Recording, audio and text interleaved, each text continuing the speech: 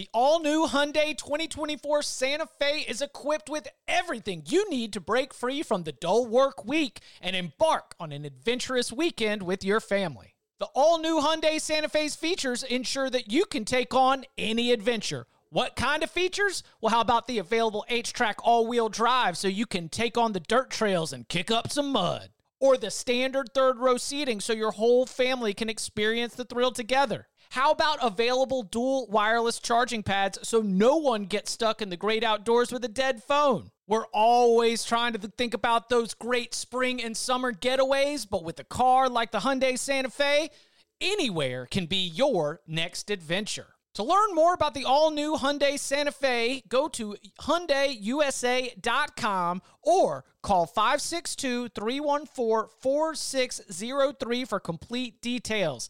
Learn more about the all-new Hyundai Santa Fe at HyundaiUSA.com or call 562-314-4603 for complete details.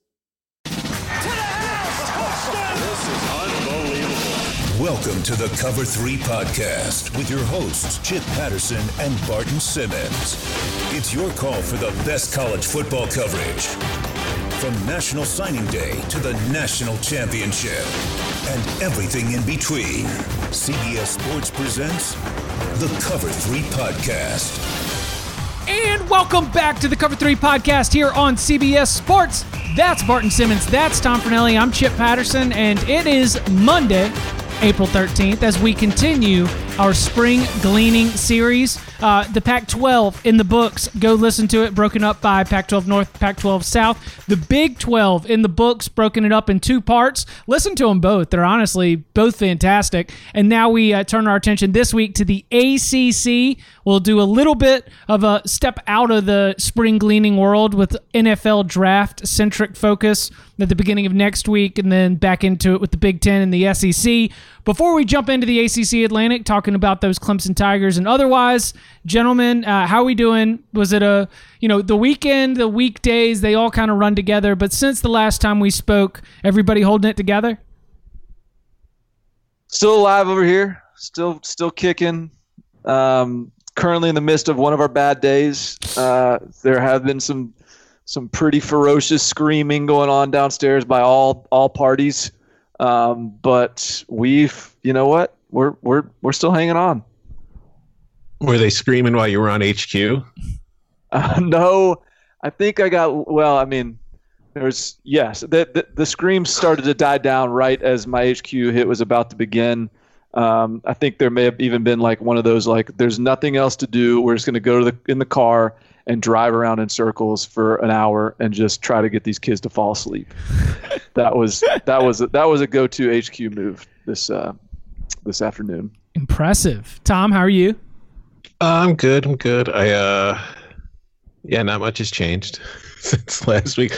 I bought Civilization 6 for my PlayStation, which I spent a decent amount of time playing that over the weekend. That's a fun way to kill time because I haven't really played Civilization since the fifth version on my computer, but I got it on the PS4 this time, and it's pretty much just as good as it would be on the computer, although the nice part is that they've made enough changes and updates to the game that it's not like it was at the end of Civilization 5 where I kind of just knew how to win really easy. Now I've got to learn new things, so it's making it a little more challenging at least. Okay. Is that like a modern-day Sim City? No, it's it's a strategy. It's along that same vein in which you're building a civilization, except you're competing against other civilizations that are actual human beings on the other side. There can be if you play online, or it's just against the computer. Gotcha. So you're just trying to build an empire. Pretty much. Okay. So it's not like you don't just win by taking over the world. What's the time period here? Can we go like, are we battling with like swords and spears, or are we? You are for a while, but then you move on. Oh, you get guns. All right. Wow.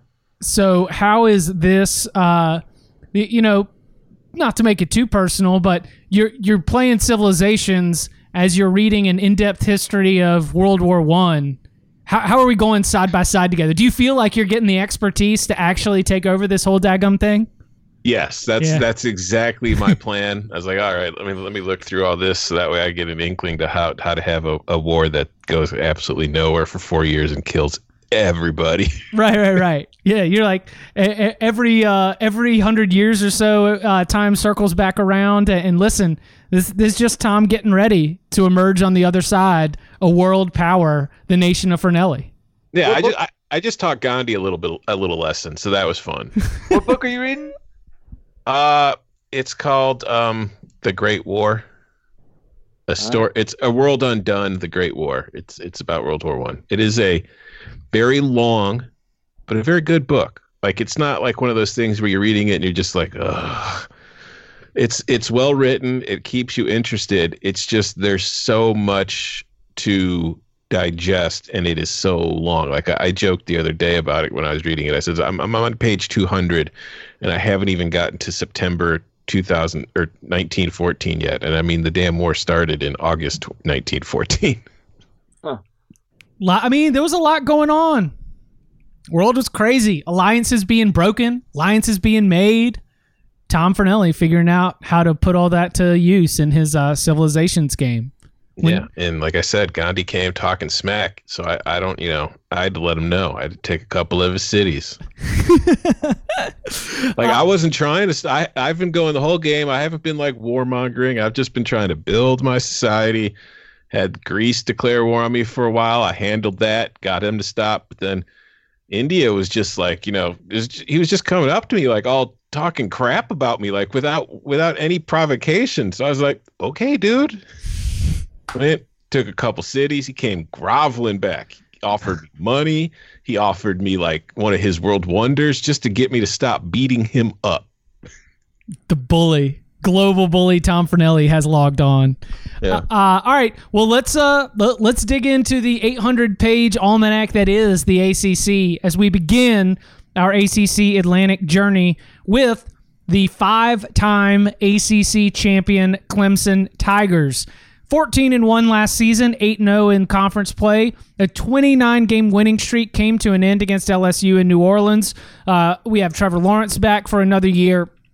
Travis Etienne coming back for a 4th season with Clemson after being named the ACC's Offensive Player of the Year for the 2nd year in a row. And Justin Ross is up there. So, as I've been putting together these reviews, you start to see these trios come together. And there's also, spoiler alert, another good one even in the ACC Atlantic. But Trevor Lawrence, Travis Etienne, Justin Ross, the headliners are all there. But we can decide how much we want to dig into this.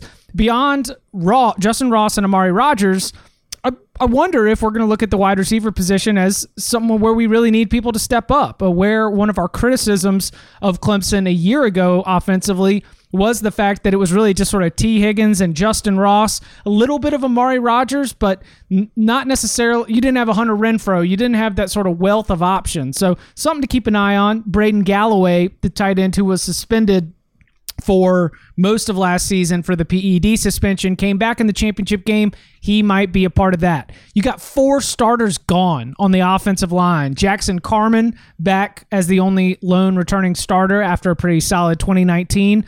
Defensively, you're losing Isaiah Simmons, one of the best individual college football players in the entire country. The linebacker position leaves James Skalski and Mike Jones Jr. potentially as the real stars there. Up front, Tyler Davis, Xavier Thomas, if he can stay healthy and in good graces, KJ Henry, other names to watch.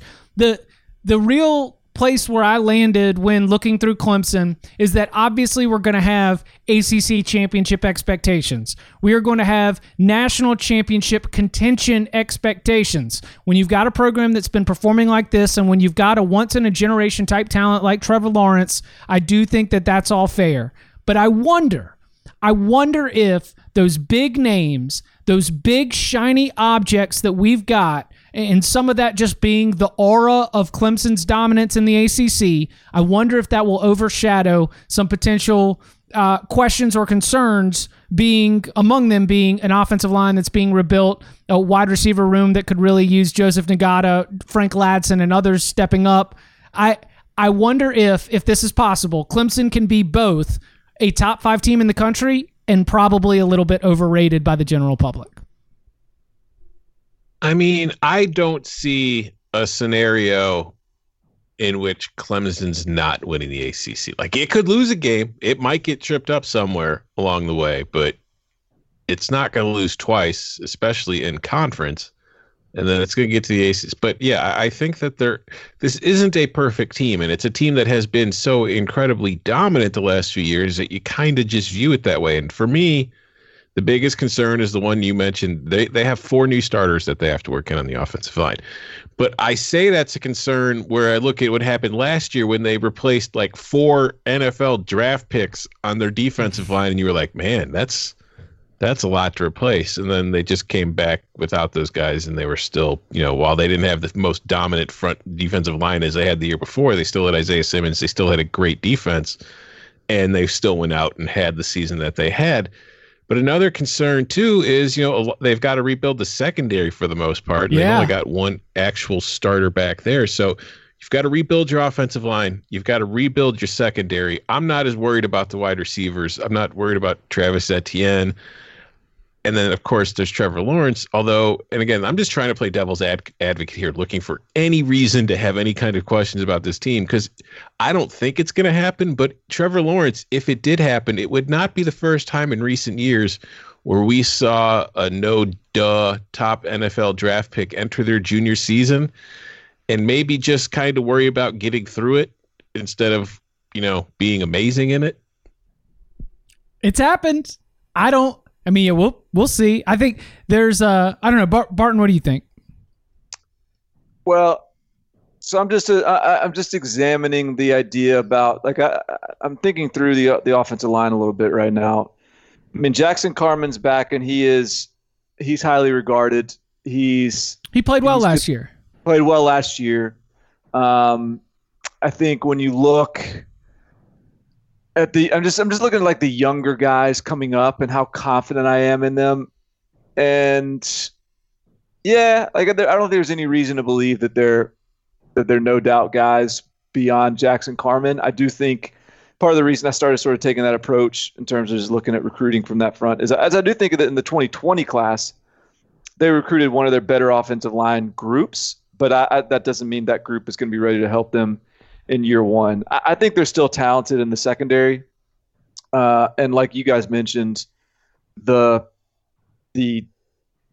skill talent is just sort of off the charts. And the guys coming in, like the depth at defensive line this year is going to be insane. So it'll be, I think that this is going to be one of those teams that they'll have such a cushion, a margin for error with the playmakers that they have on offense and the defensive front 7, that the rest of the stuff has a lot of time through the full season to gel if it's not clicking right away, whether that be offensive line or secondary. When do they play Notre Dame? November 7th, I think. All right, so they got time. Yeah. Assuming all is. But they do play the Citadel the week after, so you got to hope they don't get caught in a look ahead. True. Yeah, I think it's just, yeah. I mean, you're acknowledging that you're doing it, but it's just nitpicking if you're really gonna to try to find weaknesses in this team, I think. Right. Like, it's funny because we're gonna end up with this place where we're gonna look at 8 Clemson teams in a row that all went either 14-1 or 13-1. Or 15-0, and we're going to end up like trying to compare them, and we're going to try to identify they are going to deal with the problem that is being exhibited right now with the way that I'm looking at the 2020 Clemson Tigers, which is that I'm not comparing this Clemson team to the other teams in 2020. They are chasing I am comparing them to old teams, and that is unfair. That is not an accurate way to predict how Clemson's going to perform on the field, because as we continue to go through this exercise, I'm finding that I don't think anybody's good. And I think it's because we haven't had a full spring practice, because spring practice is all about optimism.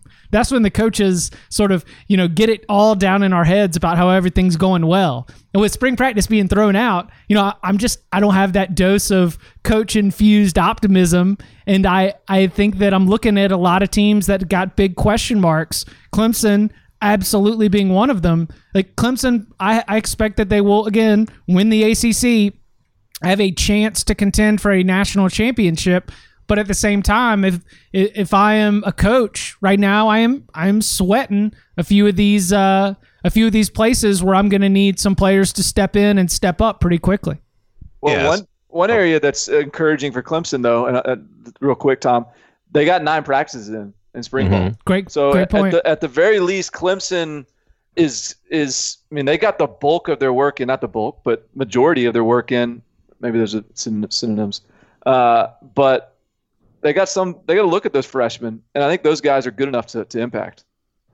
Yeah, I'm just approaching. I mean, this is a situation where Clemson's going to win the ACC, let's say 99% of the time. So in that 1% of the time they don't win it, I'm just trying to think, what's the reason? Like, what is the underlying reason for that 1%? What kept them from winning the title? Because if we just talk about the reality of the situation where we compare Clemson to the rest of the ACC, it's going to be a pretty boring conversation. They're much better than everybody in the conference. Yeah, we're nitpicking life. And I'm sorry, Clemson fans. Congratulations. You've made it. We now treat you in that light where we're just going to be looking for ways to pick you apart, because if we run the simulation where Trevor Lawrence, Travis Etienne, Justin Ross, a defensive line that has by the way, Brian Breesy coming right in, potentially being ready to go, along with a whole bunch of other freaks, then yeah, it's going to end with Clemson winning more games than not. Like, you've got former 5-stars that are going to be lucky if they don't lose their job to the next crop of 5-stars on the defensive line. Like, that's where they're at. That's the margin for error they have to work with. I mean, you're looking at, like, if you look at the season, Xavier Thomas is coming off of last year where he really didn't have like an amazing season, and you think of what he was as far as like, the quote unquote future behind that last defensive line, you're looking at a job where now Xavier Thomas, who was the future, might not be the best guy on the Clemson defensive line in 2020. No, he's an interesting character because, again, he's had some injury issues and some. I don't know if it was ever deemed a suspension technically, and I apologize for not having the specifics on it, because as I remember it, the specifics were a little bit unclear in terms of all the wording. But let's just say that Xavier Thomas, for one reason or another, seemed to have found himself in the doghouse. Dabo's doghouse. Yeah. If Xavier Thomas can stay out of Dabo's doghouse and stay healthy, he could end up having that explosive year that I think a lot of us were expecting in 2019. The Louisville Cardinals, 8-5 last season, 5-3 in conference play. Great debut for Scott Satterfield in his first Power 5 conference job, as he led one of the most impressive single-season turnarounds, took a roster that had pretty much quit on Bobby Petrino and was able to, in his words, love them up a little bit. They finished the year with a really explosive offense, and I mentioned that quarterback, running back, wide receiver trio. Well, I think Mikhail Cunningham at quarterback, Javian Hawkins at running back, Tutu Atwell at wide receiver. That is another elite group where we're looking at Louisville's offense, and we are going to consider it an explosive group and a group that we're going to have high expectations for. Now, Mekhi Becton, as he continues to be one of the top offensive line prospects in the NFL draft. He's gone, along with Tyler Haycraft. You get a little bit of support here with the junior college All-American and Trevor Reed coming in.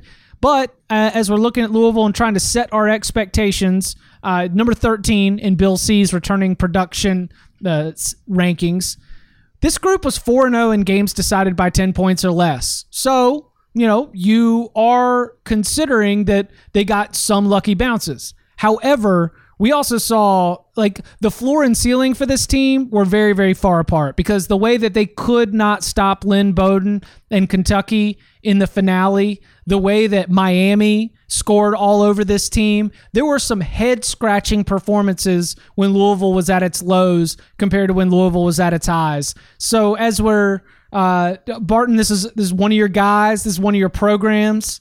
They got the Barton bump when you came back and you were able to really feel what was going on there. Do you think that it is realistic, given the way that this team performed in close games, given the way that they bounced back, do you think that it is realistic to set the expectations at Louisville being another like number 2 in the ACC Atlantic type season? Well, that's the hard part is what did I predict them at preseason? Do you remember? I feel like I predicted them like 7-5, 7-5 maybe, which was pretty outlandish at the time. And so they, I guess, what did they finish regular season? Did they finish 7-5? Yep. Okay.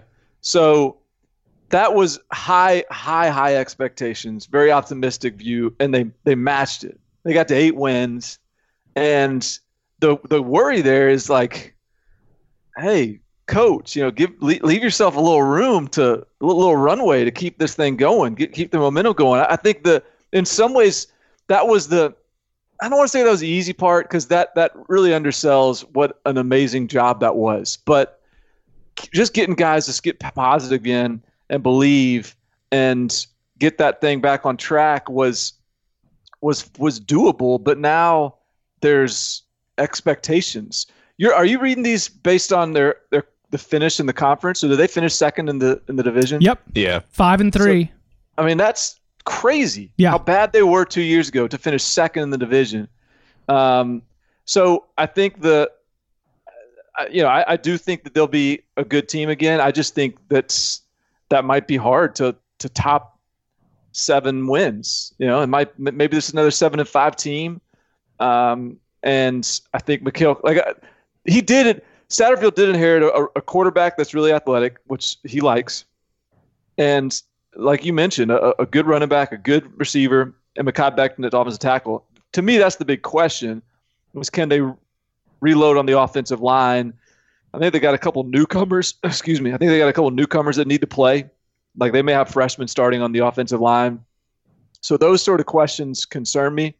But I do really believe in this coaching staff, and I think they'll continue to get the most out of the roster. We mentioned Becton, and I think the one thing that's kind of stood out to me as I've been watching more Becton, like for draft purposes, is he was awesome, but the rest of that offensive line I don't think was very good. Like I thought there were some serious problems with the other 4 players, so I think that they're going to have to improve there in order to maintain the kind of growth as far as wins and results we saw last year. But I think for me, the biggest problem is that defense. I mean, they allowed 33.4 points per game last year. That was the most of anybody in the ACC. They allowed more points than Georgia Tech, BC, Syracuse, all of them. And I think we need to see that side of the ball take a step forward if they're going to, compete in the ACC or at least finish second. Because if you look at last year's losses, giving up 35 to Notre Dame, 45 to Clemson, that's not really something I think that you need to be concerned about because those are teams that just talent-wise have way too much. Giving up 35 to Florida State, that's a team. Yeah, that you're getting a little close there, but at the same time, that's still a talented team. Where you really get concerned is that 39 points allowed in a win over Boston College. You allowed 59 points in your win over Wake. Miami put up 52 on you. Even Syracuse put up 34, even though you still beat them by 22. Kentucky putting up 45 on you. A Mississippi State offense that really didn't seem all that great last year, managing to put 28 up on you in the bowl game. So that to me is the one thing, because you mentioned they're close wins. You have to, if you go 4-0 in close games like that, yeah, you're right. Some of the balls are going to bounce your way. You need some luck to get through.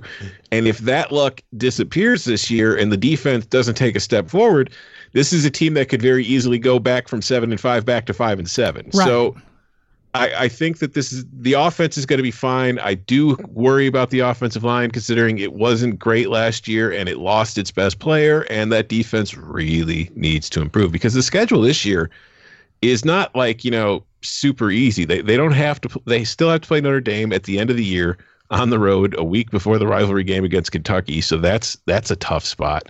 But you're getting Virginia Tech from the Coastal. You're getting, you've got Clemson on the road in week 2. You're opening the season at home against NC State. This is not an easy schedule, even if it is the ACC. So I would not be. I like this team. I think that Scott Satterfield's got it going in the right direction. I just think that this is a team that could take a small step back, even though it might be a better team overall. We'll continue to be unfolding this, but of note, even if we think the production or just the value, like if we think the stock price of Louisville is going to be an interesting one to monitor, the final result's going to depend on who they're playing. And yeah, we'll keep charging through here, but I would venture that the ACC Atlantic right now has one of those wild disparities between where its floor and its ceiling is, and especially the bottom. The bottom could be bad. Speaking of, Wake Forest, 8-5 overall last year, 4-4 in conference play, and honestly, I kind of think that 4-4 is a little bit disappointing because this Wake Forest team ranked in the AP Top 25 for the first time since 2008. They cracked into the College Football Playoff Top 25 for the first time ever, swept North Carolina, NC State, and Duke for just the fourth time ever, claiming that state championship. But there are a lot of pieces that are going to be gone from that team. In Bill Connolly's returning production rankings, they are number 111. Though, with Jamie Newman off to Georgia, his replacement is going to be Sam Hartman, who was the starter in 2018 before he got injured and Jamie Newman took over for him. We saw in his time starting as a freshman in 2018, Sam Hartman can be really good within the framework of a more up-tempo, widespread offense, and he does have one of the best wide receivers in the ACC in Sage Surratt back, but the rest of those pass catchers, whether it's Kendall Hinton, Scotty Washington, they're all gone. No Cade Carney, the pride of Davie County. No Asang Bassi on the defensive side, though you do get back Boogie Basham, who's probably their best returning defensive player. Essentially, for me, it kind of comes down to, for Dave Clawson and Wake Forest, last year was one of those years. And a program like Wake Forest is going to be able to remain relevant, and it's going to be able to remain competitive with Dave Clawson, where he's gotten this group, even in the down years. I don't expect it to be a bottom falling out kind of season, but I just think that given the way that they had ramped up to last season, and now with everything that's gone, it is definitely one of the first steps in my Wake Forest breakdown to expect that they're going to be taking a little bit of a step back from being, tied for third in the ACC Atlantic. Chip, I sense the tone in your Wake Forest recap. It's pessimistic. It is. It's doubtful, dubious, all of these things. And I just want to remind you, look, we might be by name a Georgia podcast, but we have always been, for the folks that have listened to the Cover 3 since the beginning, it is clear that this is a podcast with very healthy respect for a Dave Clawson run program. And so I resent the tone of that recap. This is still Wake Forest. This is Wake Forest. This is Wake. We are Wake. Is that a chant? Is that a cheer they have? We are Sure. Wake. Should be. We are Wake. We are not sleep. We are wake. Look, yes. I mean, I think Sam Hartman's backs helps. Certainly. I mean, that's a quarterback. It's not Jamie Newman, but it's a quarterback that you can trust. You got your running back. I get it. Scotty Washington, Kendall Hinton are gone. But how about Donovan Green? Like, got his 4 games, the tail end of the year, redshirt freshman. But when he played, that dude balled out, and he was a 4-star recruit. He was a guy that we thought was really talented. I think he's going to be able to step in and be a threat on the perimeter. I'm not counting Wake out quite like you are, Chip. You might be bailing, pulling the ripcord on your Wake Forest appreciation, but I'm hanging in there. I mean, there are 3 starters returning on offense, although that doesn't count Hartman, who, maybe 3.5 if you look at it that way. So this is something of a reset year for Wake, but more than that, if you look at their schedule, what concerns me is that, they get Clemson at home, but they're not winning that game anywhere. They get Miami at home, so maybe that helps them pick up that win, but they've also got Notre Dame.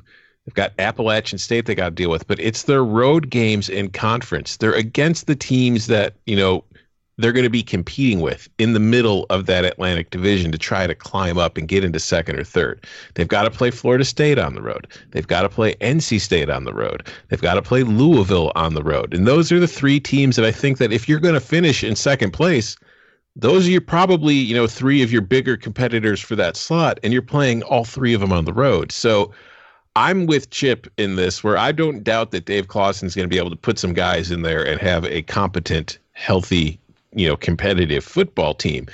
It's just, I don't think things are working in their favor as for getting to second or third place. I think they're more likely to finish in fourth or fifth than they are to finish in third. And I do think that within the Dave Clawson program, which remember is a lot of players are going to redshirt. Like you bring them in here, you're going to redshirt, you're going to be a part of our program. We're going to plan for you to do it for 4 or 5 years. They lay it out, and a lot of the guys that commit to them are all about committing to this program. And that kind of slow build is what's allowed for it to be 3-9 year one, 3-9 year two, and then every other year they're going to a bowl game and they're winning at least 3 games in conference play. 7-6, 8-5, 7-6, 8-5. I'm just suggesting that the way that the personnel aligned and the way that everything was building towards last season, that was a 9 or 10 win team that fell a little bit short in a couple of games, and that the step back still can be a bowl team, but it's just you got to come into this understanding that it might be a bowl team where they are like fighting and scrapping to be able to make sure that they make it to the bowl game. So, yes, I mean we don't have to spend all call on Wake. They shouldn't have lost to Syracuse. They should not have lost at Virginia Tech, and the Louisville game ended up being more about the Cards than it was about Wake Forest. But at the time, I remember that being really disappointing for Wake Forest. So I think that the Wake Forest optimism can bubble out as we discuss the teams behind Wake Forest on this list. That's also a good point. I'm just saying, like, so we can get to them, or I can just say it. I can just call them out by name. I mean, BC, like NC State, Syracuse. Syracuse. Like, are we bullish on those teams more so than Wake? I don't know. I guess we'll find out. We'll find out. Bill Connolly's preseason SP Plus, not a Wake Forest fan, has them, I think, around 79 in the country. All right. Coming up next, expectations for Florida State in year one with Mike Norvell, and looking at the rest of the ACC Atlantic next. The perfect combination of versatile athleisure and training apparel has arrived. Thanks to the visionary minds of New Balance, Clutch Athletics, and Rich Paul, the designs reflect the heart of the athlete and the spirit of the community. With rising defensive football stars Will Anderson and Chase Young on the roster, Clutch Athletics brings the best innovative gear to all athletes, giving them style and performance on and off the field. Learn more and purchase Clutch Athletics at newbalance.com. Okay, picture this. It's Friday afternoon when a thought hits you. I can spend another weekend doing the same old whatever, or I can hop into my all-new Hyundai Santa Fe and hit the road. With available H-Track all-wheel drive and 3-row seating, my whole family can head deep into the wild. Conquer the weekend in the all-new Hyundai Santa Fe. Visit HyundaiUSA.com or call 562-314-4603 for more details. Hyundai, there's joy in every journey. Florida State, boy, what an interesting team. We've talked about them a lot, particularly as Mike Norvell and Barton were riding bikes together down at the beach at Florida right as everything took off. But, I mean, this is like the players in this locker room, and I've said this a couple of times, like what they've been through is not remarkable because it happens to a lot of teams, but it's certainly worth mentioning. And the players who come out on the other side of this, the James Blackmans, the Marvin Wilsons, I'm sure that they are going to be hardened in a way that they could prepare for whatever kind of turnover or turmoil they might face at the next level. So Florida State on its third coach in 4 seasons, quarterback James Blackman on his 4th offensive coordinator in 4 seasons.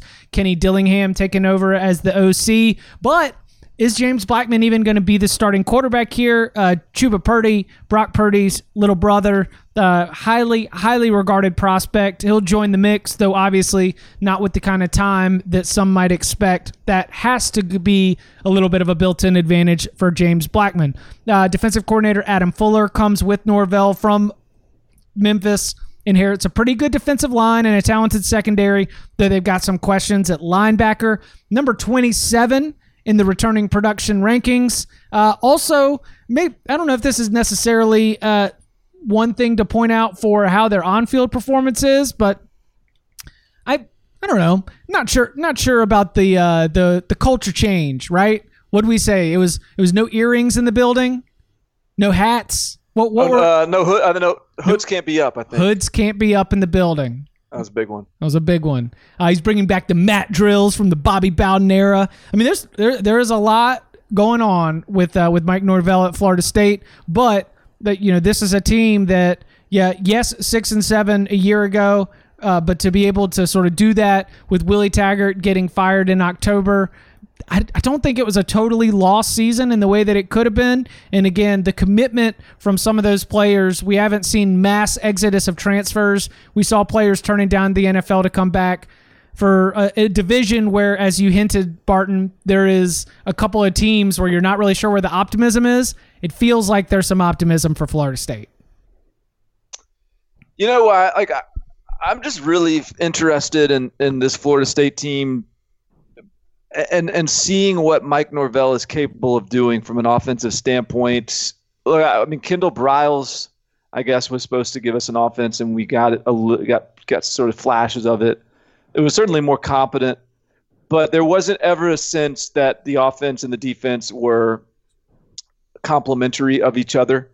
I just think that this is another one of these teams, not to the extent of USC, but but in the sense of just looking at the roster and seeing Tamorrion Terry and DJ Matthews and Kalen Laborn, and there's just these guys are good players.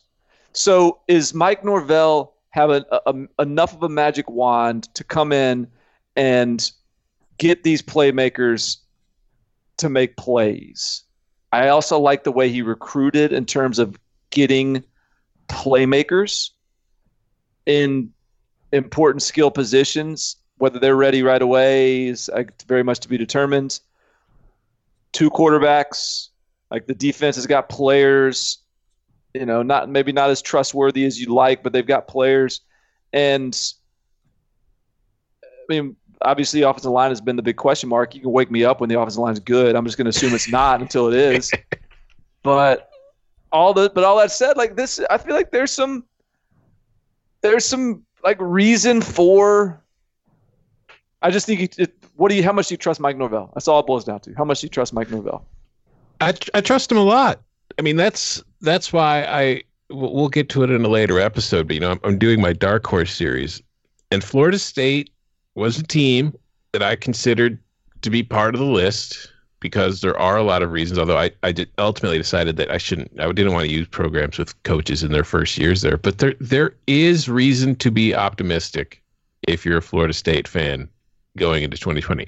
Not like, hey, we're ready to compete with Clemson and win a division title optimistic, but compared with the doo-doo show that you've seen the last few years, I think that if you're heading into 2020, you're more excited about what this team can do than you have been lately. Although I agree with you, Barton. It's really hard to really expect much from this offensive line until you see it, because the offensive line really has been a huge problem for them the last few years. 2 years ago, it was kind of torn apart by injuries, and there wasn't the talent or depth there to begin with.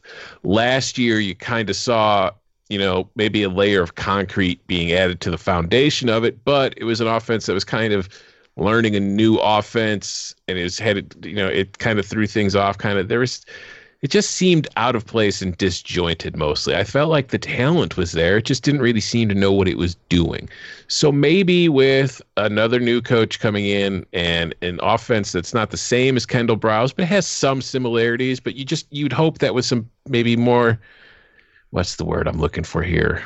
Defined coaching and defined roles for players and more information available to them, maybe they're able to improve that section, because this is a team that has talent, but it's really not going to go anywhere on offense unless that line improves a lot, because they weren't just like, Power 5 conference bad. I mean, they were like FBS. Yeah. Bad, yeah. They were just one of the worst offensive lines in the country the last couple of years. Just, I don't care who you're playing or what conference you're in. You just watch them play. Compared to the teams they had to go against, they were horrible. And until that improves, it's hard to see them taking a major step forward. But I still think that this is a team that, it's going to get to a bowl game in 2020, and it's not just going to get there by the skin of its teeth. It's going to be a better coached team. It's going to have more consistency, more accountability on both sides of the ball, and a clearer vision of what they want to do. And I think just that kind of stability brought in a time that has been very unstable for this program, and that kind of shared common goal will be a good thing for them. It will help lead to a few extra wins. I think that this is a team that could, get to 8-4, maybe 9-3 if everything breaks right and we see some big improvements. And it's just, it's going to be a better year. This is a team that could finish in second place in the division. All right, so that's what I was going to... Where do y'all draw the line? Because my apparent Wake hate and tail thinks that the line of division is like Clemson, Florida State, probably Louisville, line, and then Wake Forest at the top of the second pile, which then includes NC State, Boston College, and Syracuse.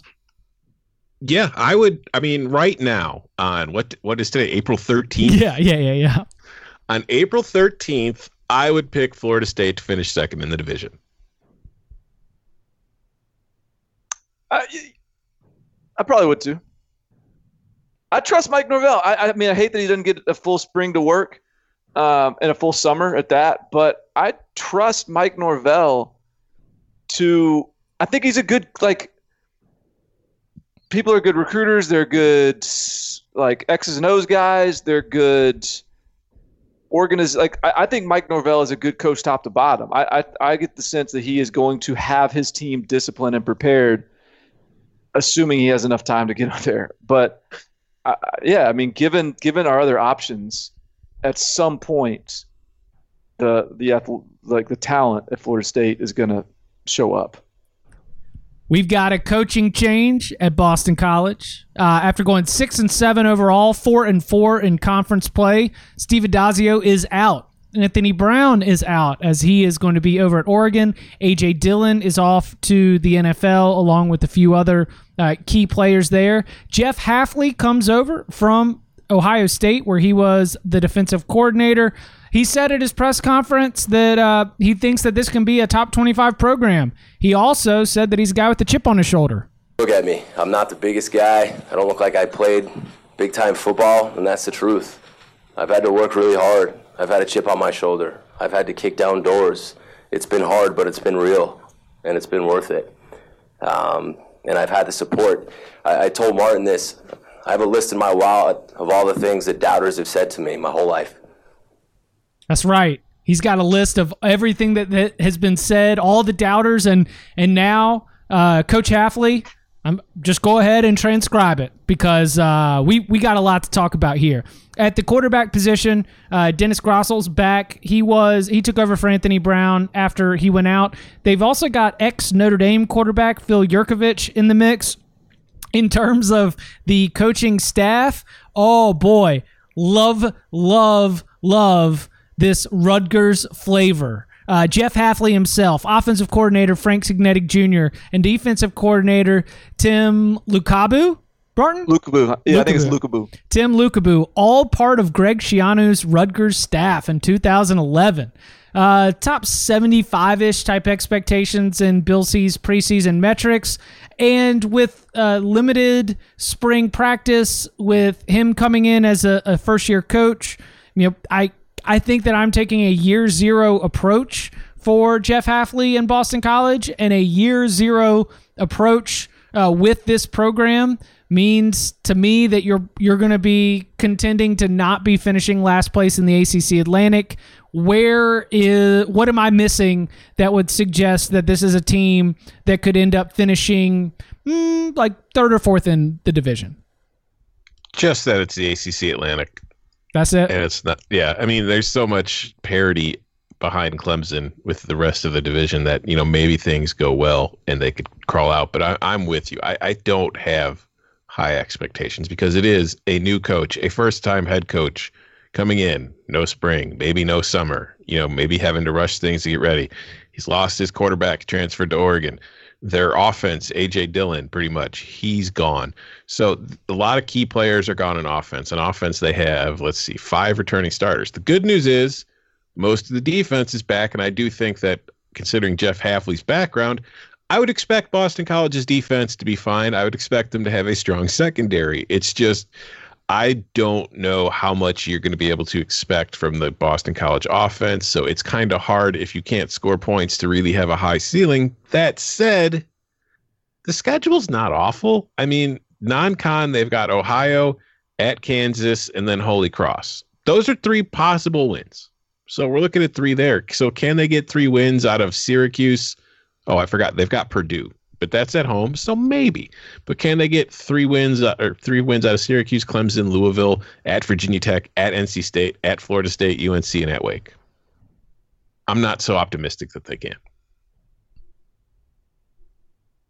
Yeah, I think that, like you said, so I think 20 of 24 of their defenders that had 10 or more tackles are back.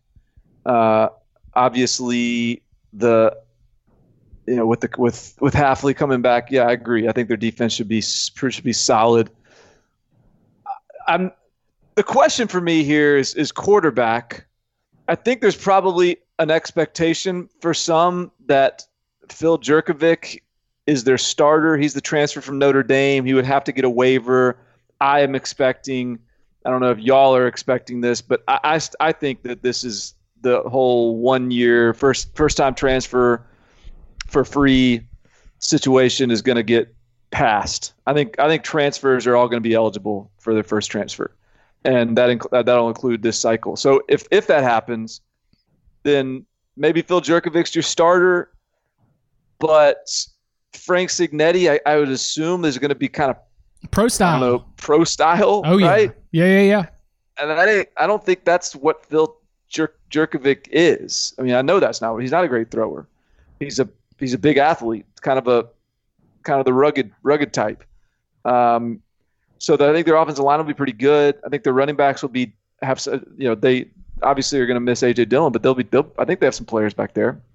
It's his quarterback and his offensive coordinator, and so I am not confident in those positions. I'm not confident in that offense, but I guess my optimistic view is if you think their defense will be pretty good, and if they have some sort of a grinder quarterback, and if their O-line is pretty good, like, I don't know, maybe they could surprise you. Like, if there's one team that we haven't talked about yet that I would say might surprise us, this would be the one I would put in there. Rock fight Boston College. Yeah, they're going to win gross, but they might win. Oof. Boston College unders. They were lost. Steve Addazio wanted to modernize things. Really ruined these Boston College clunkers that I loved so much. I would take it. I would welcome it with open arms. Bring some Big Ten flavor to the ACC Atlantic. All right, our guy Dino Babers, Syracuse. All right, 5-7 last year, 2-6 in ACC play, and the offseason didn't even go that well. Had to hire 2 different defensive coordinators. You go and hire Zach Arnett from San Diego State.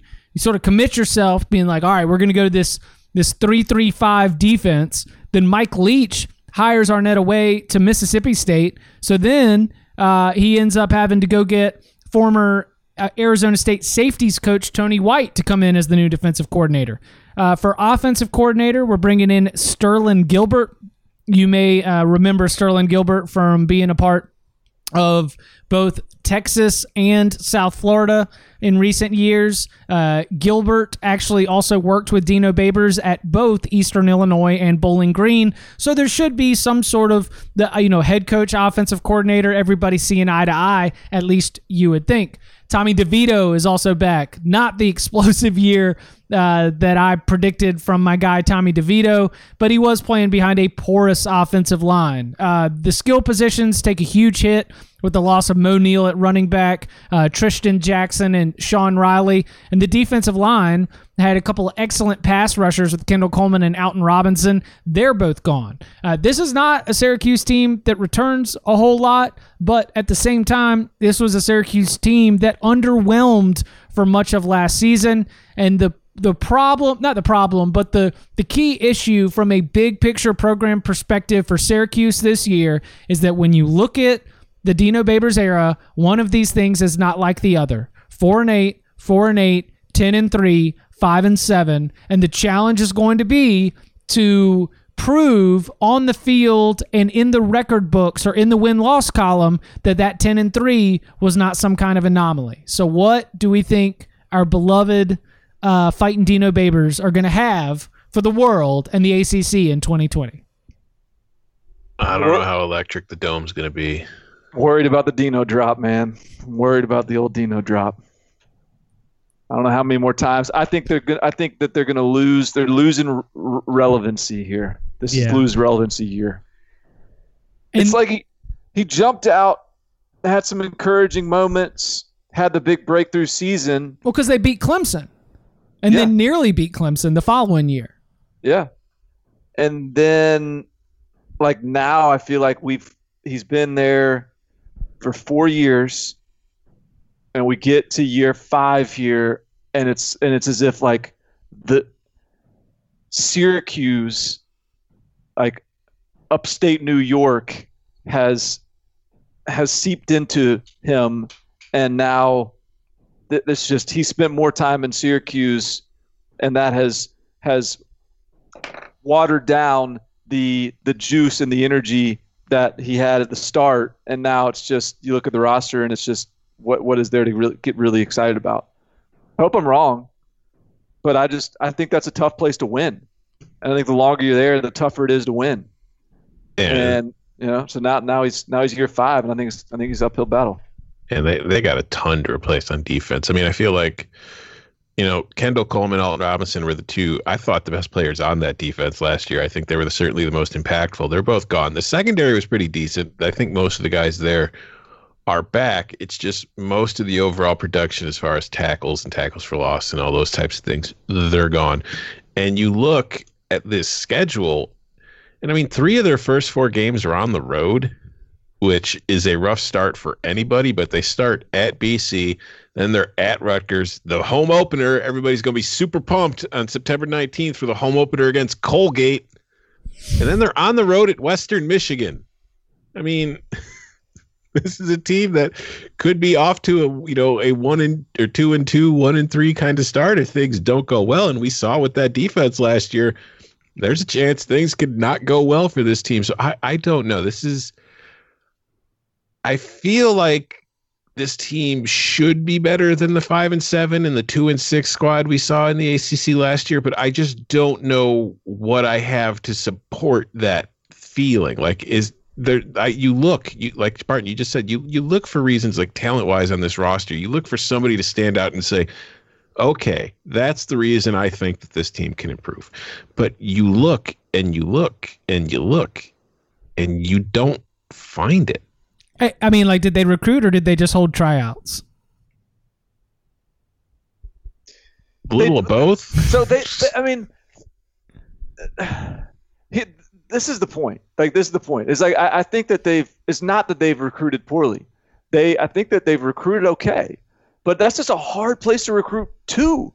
So I think they've recruited okay by Syracuse standards, but it's just, I think. I mean, and look, the secondary is that you mentioned has got some players, and that's some of the areas where they've actually landed some studs. But I don't know. I think we're gonna have to see. Quarterback has got to be fixed. It's got to be better. I mean, we haven't seen Dino Babers without a really good quarterback before, and we saw him this past year. I mean, Dino Babers always, and credit Dino Babers for it. Like, he's found really good quarterbacks. He's developed really good quarterbacks. He didn't have a really good quarterback last year. And why am I blanking on the quarterback that he had prior to Eric Dungey? Eric Dungey.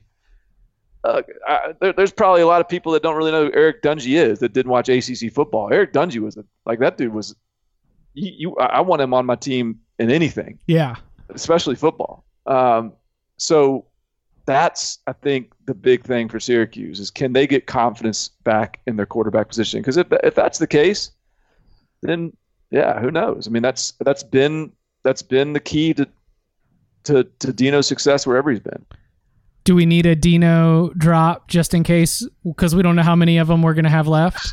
Just to make me feel better after trying to figure out if Syracuse is going to be any good. Yeah. Okay. Close your eyes for me. Visualize this. You're in the Carrier Dome. The house is filled. The feeling is electric. The noise is deafening. You have a defense that is relentless. You have a special teams that has been well coached. You have an offense that will not huddle. And you have a game that's faster than you've ever seen on turf. Open your eyes. That's going to be a reality. That's going to be Syracuse football.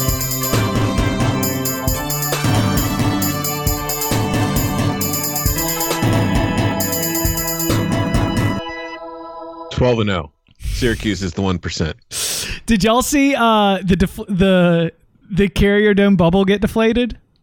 Yes. No, I didn't. I'm gonna start playing that for my wife in the mornings, though, just to see if that helps just the general direction of the day moving forward. All right, and bringing it home with NC State. Oh, 4-8. Ugh. 1-7 in ACC play after back-to-back 9-win seasons. Dave Doran's program takes a little bit of a step back, and boy, he had to respond to it. Big-time coaching changes on the staff. We've got 5 new coaches in total. Tim Beck comes and takes over as the new offensive coordinator, and then Tony Gibson is now the solo defensive coordinator after co-defensive coordinator Dave Huxtable was let go after the season. We've got Devin Leary probably as our incumbent starting quarterback. Former Florida State transfer Bailey Hockman still around after not being able to win that job.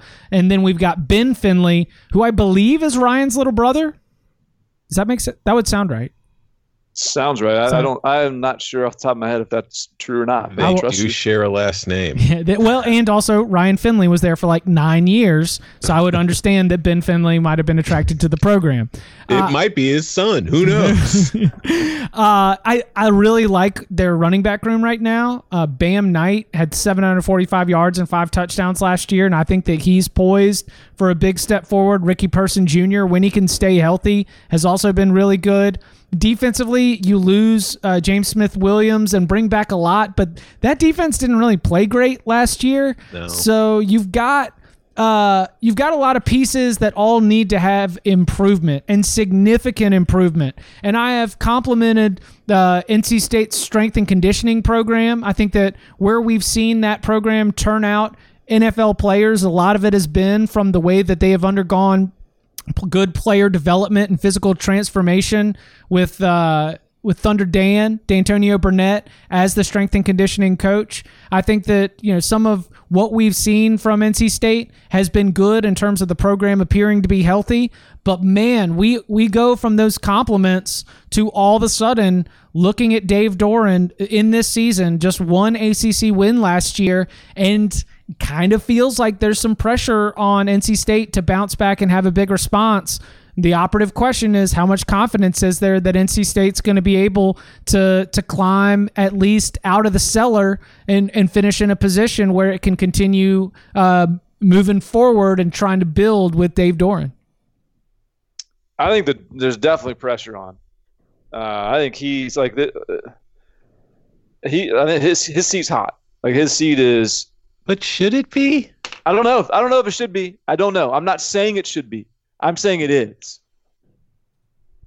Do you disagree that it is? No, I don't. I just it's weird. I mean, it's like the expectations of the fan. I mean, this is a dude. I know they went 4-8 last year, and overall it was not a fun year. 1-7 in conference. It was a disastrous year, but this was a team that, had gone 9-4 each of the previous 2 seasons, and really outside of his first year when they went 3-9, they were 8-5, 7-6, 7-6, 9-4, 9-4. And I feel like if you're NC State, you should be allowed to take a step back once in a while, because it's not like you're like a blue blood type of program where we should be competing for, ACC titles every single year. I mean, you're in the same division as Clemson and Florida State. And Florida State is going through a down patch, which has allowed you to, move up a little bit. But you're still, to think that, Dave Doran's like, if he doesn't, win 9 games again, we should fire him. And it's like, really? Because when he was winning 9 games, I felt like he was very much overachieving for what your program has typically displayed in the course of its history. But you're not measured against Clemson and Florida State. You're measured against North Carolina. And the kids from in-state that were going to NC State, Mac Brown seems to be doing a good job of cleaning up on the top players in-state right now. And in the same way that Larry Fedora caught a lot of heat from North Carolina fans for not beating NC State, I think that the success at North Carolina, it should not be. I believe Dave Doran's program to be healthy. I think that what they've been able to build with the indoor facility and with sort of everything else that they've got going on, he has a good vision and he's got everybody moving in the right direction. He caught a lot of pressure and he did that thing that a coach in his a coach after his 7th season, okay, we need to make some changes. We need to shake some things up. He shook some things up, but don't we also consider sort of in the path of coaches on the hot seat, on and off the hot seat, that when you shake up the coaching staff like that, it may buy you some time, but it's also a sign of concern where like you really hope that some of those adjustments and some of those changes work, because if there's not sign of, if there's not easy to recognize sign of improvement, then the NC State fans start to consider that those back-to-back 9-win seasons, that was the peak. And do you want to stick around for it to take another 4 or 5 seasons to get back up to that peak? So I think that Devin Leary was a 4-star recruit. If Devin Leary were playing like a 4-star recruit, if he was that guy that they thought he was coming out of high school, and the Ryan Finley baton was handed off and their quarterback situation was still strong, I think there's a chance that this would be a little bit of a different toned conversation. I think their running back group is good, like you mentioned. Offensive line wasn't that good last year, but I think that could be an improved unit. One area, like what's been the driver of NC State to us, right? I think we would all have the same answer. It's probably the front 7 on defense, right? Yeah, defensive, absolutely. When they've been good. Yeah. So I think that's perhaps, if you want to find an optimistic viewpoint here, I think their 2019 defensive line recruiting class was really, really good. A couple of those guys were a little bit banged up. I think they they played some, but it didn't like fall out as true freshmen. Assuming that those guys have continued to improve, I wonder if this is the year we see that class flash on the defensive line. They still have like a Lee McNeil and somebody else is pretty good up front, as I recall. But they got to get back to being good at quarterback and good in the line of scrimmage on defense. And if they can do that, then I think the second part they can do. I don't know if they can do the first part. And I'm not like, and Tim Beck as their OC hire isn't some like confidence inspiring, like, well, that's the game changer that they need. That strikes me as we got to make a move. Let's get a new voice in the room. Maybe it works. It doesn't strike me as a look at this new system we're bringing in. I can't wait to show you it. Well, the narrative was that it was really important to have one voice, because when Drinkwitz left, they did internal promotion co-offensive coordinators, and whether it's right or not, the narrative was like, oh, we've got two guys and our offense looks disjointed. It must be because we've got these two offensive coordinators. Now, shout out to Mike Loxley and why am I blanking? Michigan offensive coordinator. Josh Gaddis. Shout out to Mike Loxley and Josh Gaddis. We know that it's a team effort and the game planning happens all during the week. But, the frustrated screams in Carter Finley Stadium, the cursing of your coordinators was based around the idea that this disjointed offense, no one seemed to trust that there was one definitive vision for what the offense could be. And Barton, you're 100% right. If Devin Leary is able to perform at a higher level that one might expect based on his prospect recruiting rankings, this might not be an issue at all, because NC State was very bad at quarterback for many of the losses that racked up last year. And that's not something that we're used to seeing from NC State here in the last little bit. It's been a while since we've had a down year at the quarterback position in Raleigh. And that's... That is absolutely where it starts. Count me as somebody who's going to end up being optimistic on this one. Not that NC State is going to be jumping back into that 9-win spectrum, but like you mentioned, Barton, there's some players that are going to be sophomores and juniors on this team that should be really good. And you hope, if you're an NC State fan, that all that shows up and they're going to end up being able to take down somebody like a Syracuse. You're going to be able to go and get a win against Boston College. You're going to be able to win against Wake Forest. And then all of a sudden, you're right back in that position that you were even in the non-peak years, where you're finishing 7-5, 6-6 in a bowl game, but continuing that upward trajectory back towards another peak season.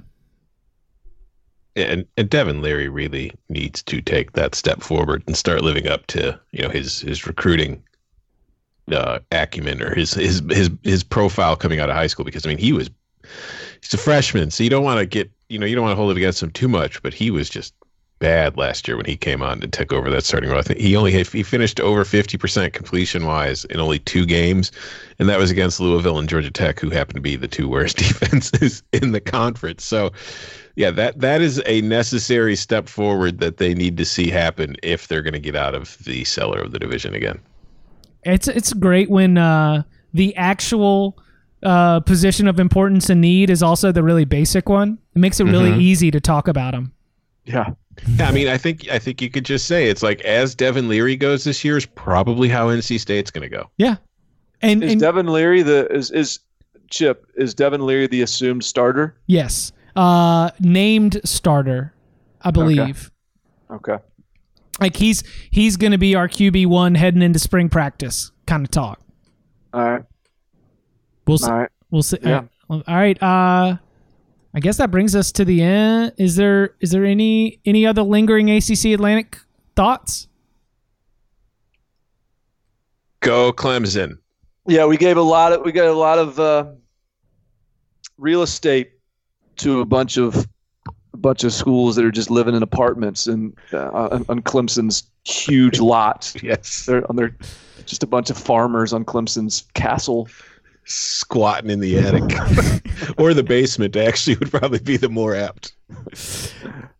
NC State's first commitment of the 2020 class, Ben Finley, is the brother of Ryan Finley, a 3-year starter at QB for NC State, who finished 2nd in school history in passing yards and 4th in career touchdowns. It really feels like it was a lot longer than 3 years, though. You're not kidding.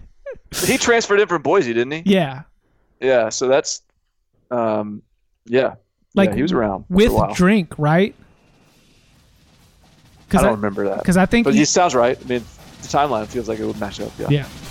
He is Barton Simmons. You can follow him on Twitter at Barton Simmons. He is Tom Fernelli. You can follow him at Tom Fernelli. You can follow me at Chip_Patterson. We will be back with the ACC Coastal at the end of the week.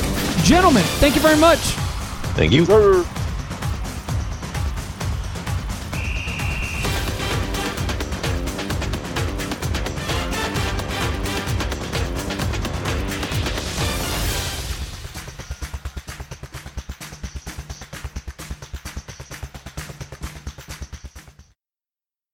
CBS Wednesday. We have so many cool, diverse people from different backgrounds, different beliefs, different upbringings, and it just keeps growing.